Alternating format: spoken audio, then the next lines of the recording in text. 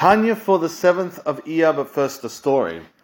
The Maggid of Koznitz, Rishol of Koznitz, was really suffered with illness, extreme illness and extreme pain, and it really took up his life. He really suffered through it all. But a very interesting phenomenon would happen when it was time to daven, when it was time to do any mitzvah or learn Torah, he would rally, and no one understood how he had that inner strength to just to rally, and it was such a puzzling thing, because as soon as he was ready to do something holy, he had the strength. The second it was finished, he would entirely lose all his strength, and he was back in his bed with extreme pain and extreme weakness, and people couldn't puzzle it out. They couldn't work out how this was happening.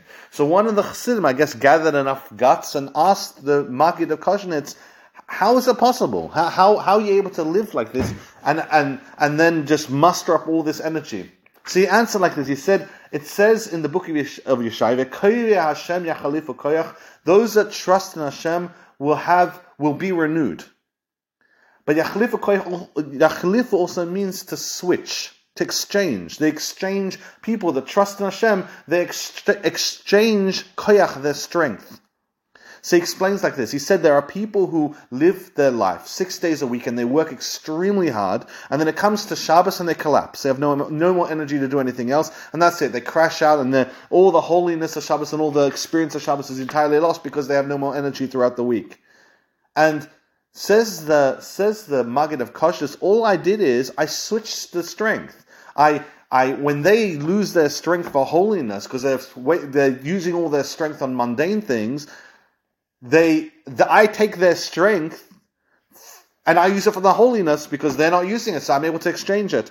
But the rest of the time, when I'm using it, when I need my strength for regular things, I exchange it back. I don't need it for that. So the Maggid of Koznitz, he was able to pick his moments very well, when to exchange strength in order to find it at the right moment. The Tanya right now is taking a very interesting turn.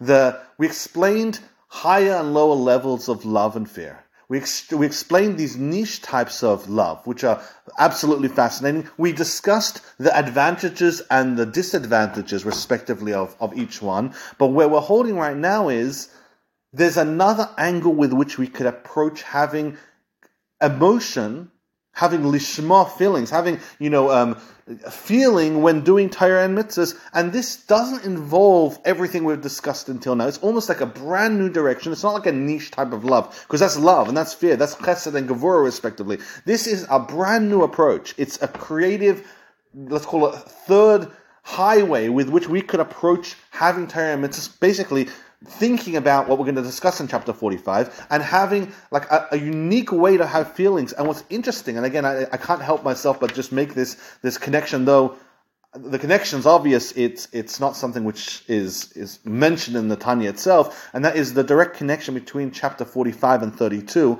32 was added, the one that discusses how a person is able to accomplish obviously Yisrael to any person, no matter who he is. The connection between that and chapter 45, the connection is quite stark. So I can't help but just mention to look out for that. Let's begin.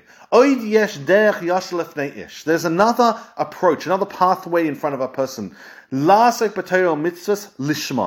operative word. To do Torah and mitzvahs, to occupy himself with Torah and mitzvahs for the sake of Hashem, to have feeling, real emotion, not just doing it, because you were trained that way as a young child, so this is just the way you behave. No, to have actual real feeling when you do Torah and mitzvahs. How is this?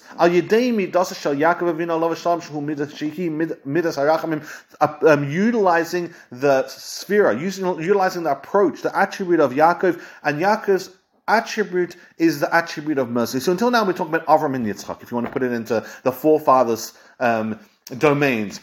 Avraham was chesed, Yitzchak gevurah, love and fear. But now there's a third approach, which is mercy. But how does mercy have anything to do with feeling? How can you have mercy and then suddenly, approach a Torah, put a coin in a tzedakah pushka, shake a lulav and have feeling? What's the connection? So I'll try to explain. By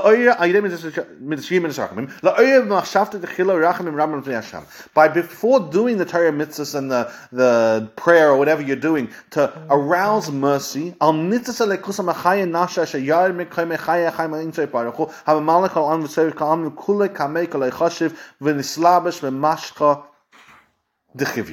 so a person having deep mercy on his soul. What happened to his soul? His soul was a piece of God. It's connected to Hashem, who is the life of all things, who surrounds the worlds and fills the worlds, and everything's nothing compared to God. So you have a piece of Hashem, literally a piece of Hashem, a soul, and that soul was thrown down from the highest of heights of where it was, and injected into a serpent skin, which is the body.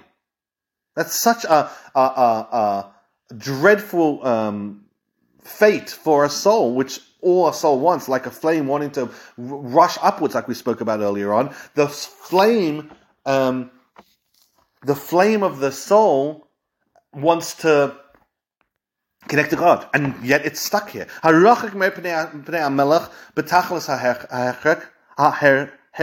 Which is distant from Hashem in the possible distance. That is it. There's no further distance away from Hashem, away from where the soul wants to be and was originally. This world is where the ultimate klippos reign supreme, and the soul which wants to connect to God has now been thrust down into this world in its worst nightmare. Now, that's the first thing. So a person has this deep pity on the soul, and that arouses incredible mercy for oneself and one's fate, or the soul's fate.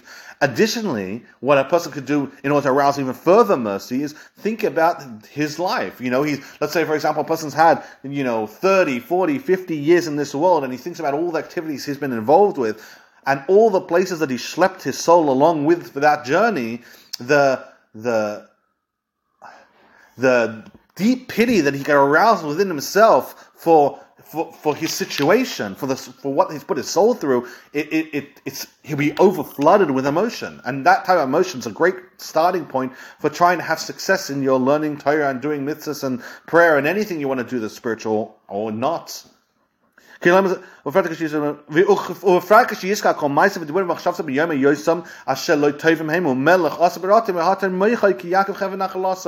person will think, especially that the thoughts and the actions and the utterances that a person's done, and all of these things where he's tied up the king and forced the king, in this case a piece of God, the piece of a king, which is the soul, and forced the soul to experience all of these dreadful things, being trapped inside the person's mind, where the person's mind going in dreadful locations, or any form of negative action. When a person just merely reflects on, I've been in the world for such and such amount of years and days, and I've done all these dreadful types of things, and my soul's been along for that entire ride, and I've schlepped the soul around a piece of God in the furthest, in like the gutters. It will make a tremendous flooding of emotion, of mercy on the soul's fate for having to gone through all that, because we know that the soul is like a rope. We say Yaakov's the rope of inheritance.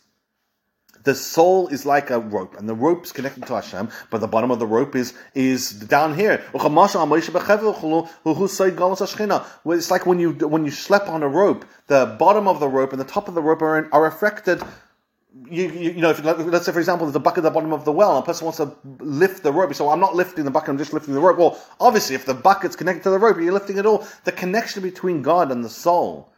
And unfortunately, when you tug on the rope downwards, well, you're schlepping everything down with you. So the person, when he starts to reflect, I have a soul, and the soul's connected to God, and it's still connected to God, and it went on a massive journey into the body and the serpent skin and the furthest distance away from godliness, and then I've done this whole drama with it, my lifespan so far, and I've schlepped that soul through all the disgustingness of my behaviors and thought, speech, and action throughout my life. It will create such a deep sense of pity and mercy for your soul. And